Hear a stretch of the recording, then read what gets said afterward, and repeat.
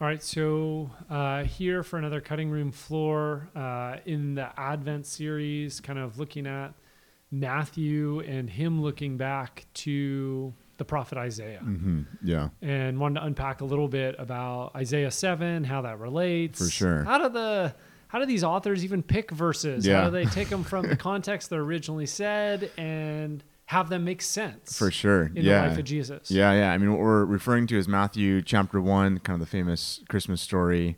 You know, Joseph has the vision dream from the angel and is told that, you know, Mary, you're going to have a son, name him Jesus. He's going to save his people from their sins.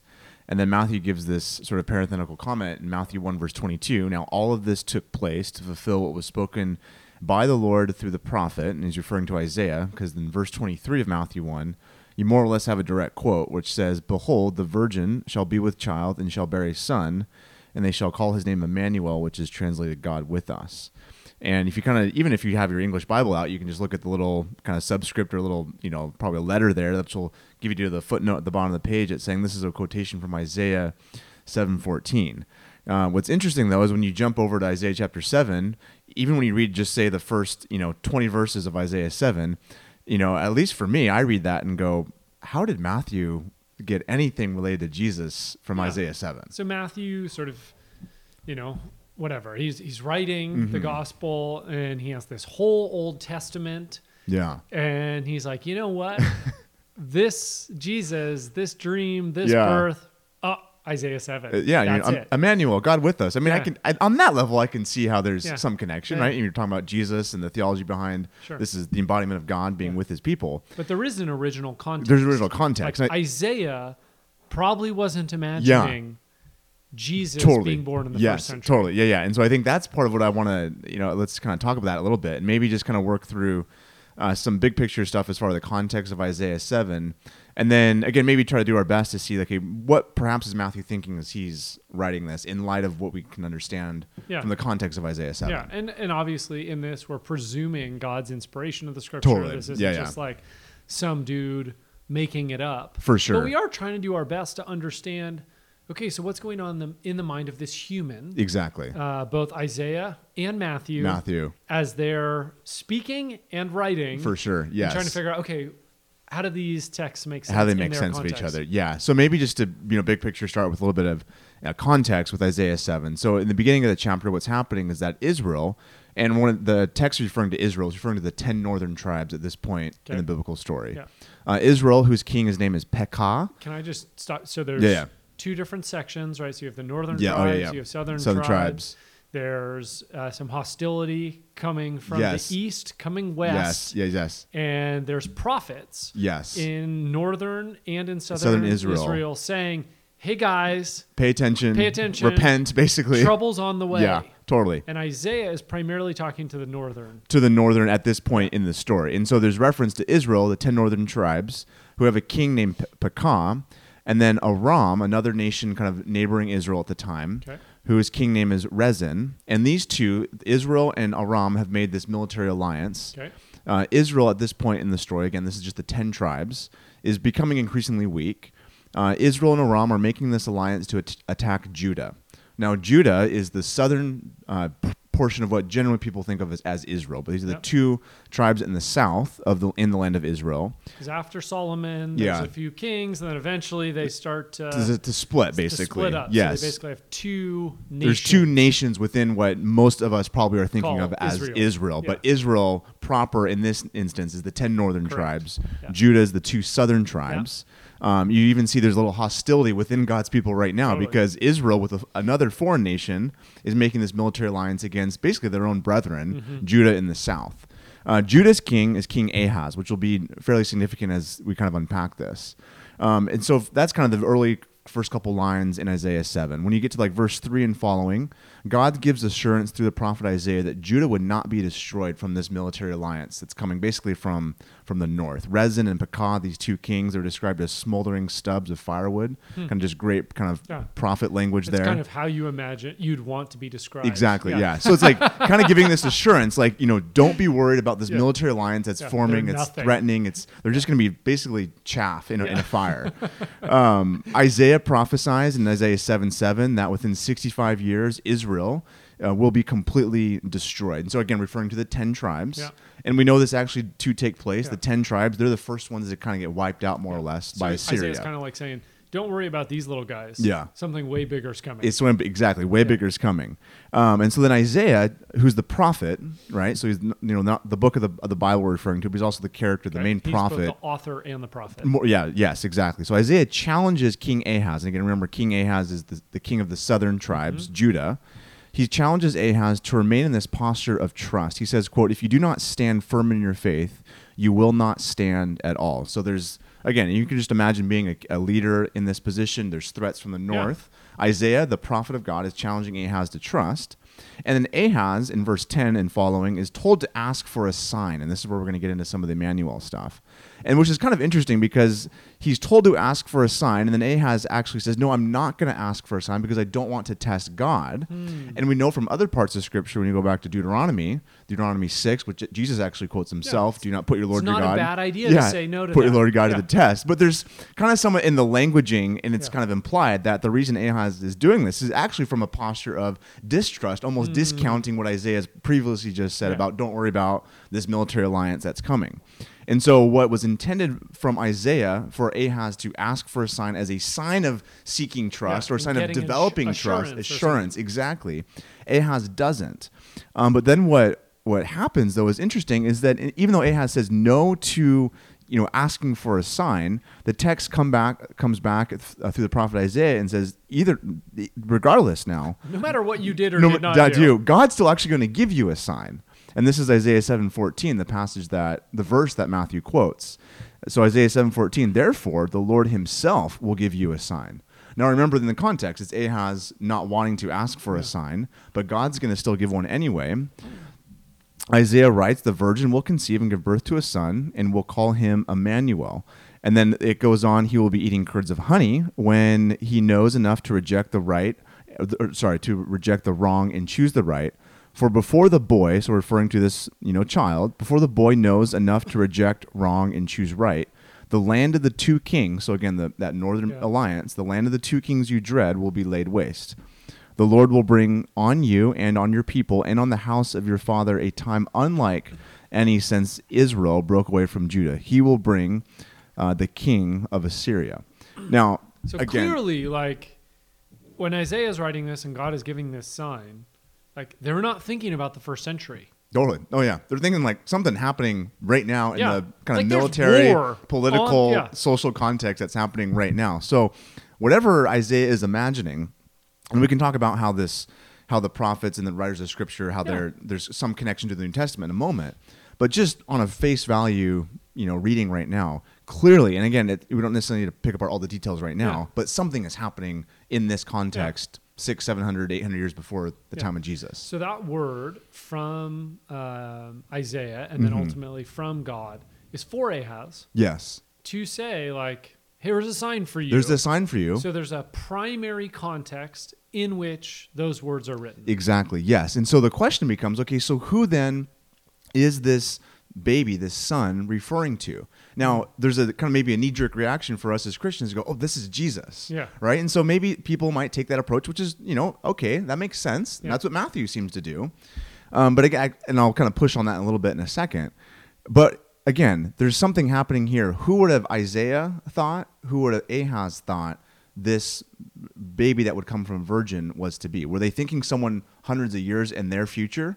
Or were they more than likely thinking someone within the next, 9 months or whatever, a couple of years? And even contextually, right, the sign is for Ahaz. The sign is for Ahaz, yeah. So it doesn't completely make sense to just say this is only talking about something that's going to happen centuries later, 700 years later, more than likely. And so there's debate within kind of Old Testament scholarship as to who exactly, this son is. So kind of the two primary candidates. Who's the virgin and the son. Who the virgin and the son is, exactly. So the two primary candidates are either Hezekiah, so the kind of the next king to come. And what's interesting about the Hezekiah route is that when you go to 2 Kings, the description of Hezekiah says that Hezekiah, 2 Kings 18:5, Hezekiah trusted in the Lord, the God of Israel. There was no one like him among all the kings of Judah, either before him or after him. Yeah, he was a part of kind of a resurgence. Resurgence, exactly, right? And so you kind of think of it in context, Hezekiah bringing kind of this deliverance or this salvation in the more or less immediate context of when Isaiah is writing or declaring these things.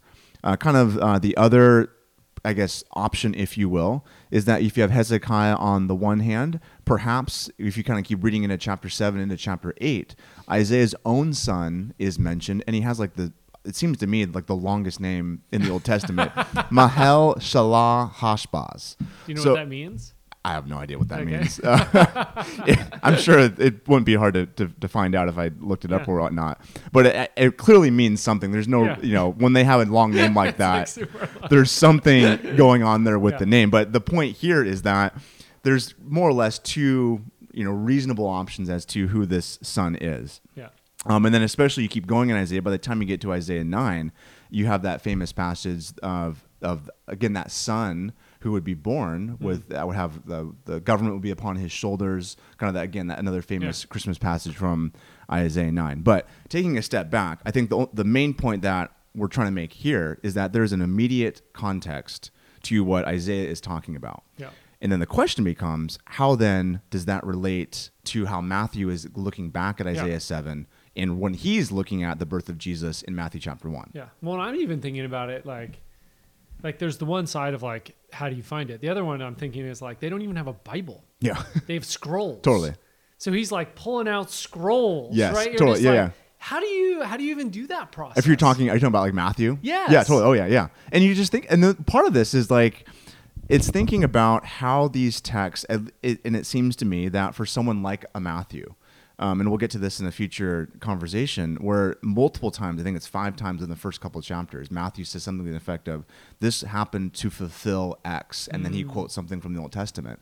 And even how Matthew starts his gospel with that genealogy, which to us is kind of like boring reading, but it's just anchoring that story in the Old Testament. And it's a reminder, at least to me, of how much the Old Testament mattered to these New Testament writers, and how these stories and these poems and these prophecies were just kind of like the bread and butter of what we might consider like their media of the day. And how when Matthew is looking back and kind of narrating and then eventually writing the Gospel of Matthew, what we know as the Gospel of Matthew, it seems to me that he somehow has Isaiah 7 kind of floating in his brain, if you will. And so what I think is happening, and again, people kind of debate kind of the exact nuance of this, is that when you look at it like big picture, it seems to me that there is, yes, 100% a near immediate fulfillment of what Isaiah was prophesying in Isaiah chapter 7. So maybe in general we can say, like, with the prophetic text, there is an immediate context, generally, yeah, that it's speaking to. Exactly. But maybe that's not the only context. Totally, yes. And I think we even get glimpses of this when Peter writes in the opening chapter of his letter, is that the prophets carefully inquired about this salvation. And Peter makes this reference to, yet they did not fully understand even what they were themselves writing. And so Peter, under the inspiration of the Spirit, is kind of giving commentary, if you will, on some of the prophetic works of the Hebrew Bible, and making this kind of point. I think that's what we're trying to make here, is that it's not that they're to ignore the Old Testament historical context, but to also recognize that this is, the inspiration of Scripture. This is, God kind of over history sort of a thing, where that what the Old Testament writers are talking about has a near and a far fulfillment. Yeah. I've heard it described kind of like when someone's looking out at a mountain range out in the distance. It's kind of hard to see exactly how far that peak is in relationship to the peak right behind it, and then the peak to the the left of it. That's good. And so there's clearly mountains that are closer to you wherever you're standing, and there's clearly mountains that are farther. But sometimes it's hard to tell exactly which peak in the distance, especially as they get farther off. Exactly. Yes. And so I think something is happening here. Interesting. With some of these prophetic texts, and at the same time, I think I want to actually kind of unpack a little bit on what we mean by like prophecy and fulfillment a little bit, because sometimes I think we think, okay, so there's like this prophecy and there's going to be this X literal fulfillment, and that's only what we're talking about. I think another way that sometimes, people think about this is through like this lens of typology, and what all that really kind of means is that you have this narrative perhaps in the Old Testament or this figure in the Old Testament, and that not that Matthew is saying that this Isaiah 7 is exactly corresponding to what's happening in Matthew chapter 1, but think of it more or less like there's a similarity that's taking place. So the similarity would be like in Isaiah 7, there's a moment of calamity, of uncertainty, there's a moment of kind of difficulty and a need for a rescue, and that there's this promise given that there will be this figure that will be God with us, with God's people, in kind of the hopes to bring some sort of rescue and deliverance in that immediate context. And so Matthew, when he's kind of looking back at the Old Testament, he's reflecting on his interactions with Jesus, he's putting together his gospel and inspiration of the Spirit. Isaiah 7, it's not that he's just cherry picking, but he's kind of by way of analogy, we might say, looking at the birth of Jesus as this Isaiah 7 type moment. But I think for him, he's making the case this is like the ultimate Isaiah 7 type moment. So it's like okay. Like, would you say, I think in your sermon on Sunday, you also talked about how in Matthew 1, there's this sense of beginning. Yeah, totally. Like the beginning of Jesus.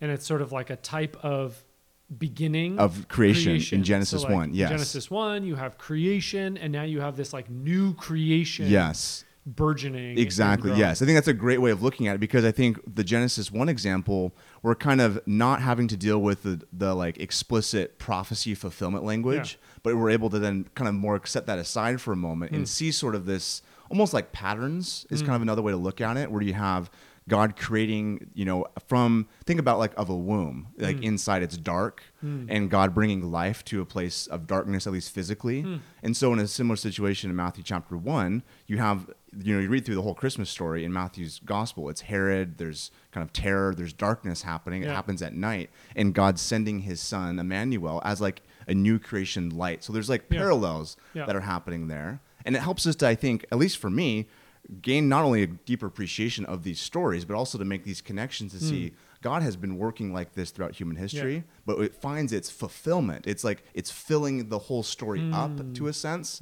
in the person and work of Jesus. And so that as like one example, Genesis 1 and 2, think about in a similar context with Isaiah 7. If Isaiah 7 is like a container for what does it look like for God to show up in the need of a moment of rescue with like social political chaos, if there's like a container or a bucket for that, Matthew chapter 1 is essentially in some, more than it's doing a lot of things, but in this context is like expanding that bucket, if you will, using kind of the same pattern and language, where now Matthew's saying, like what happened in Isaiah chapter 7, God is going to do something like that, but I think even to a greater degree.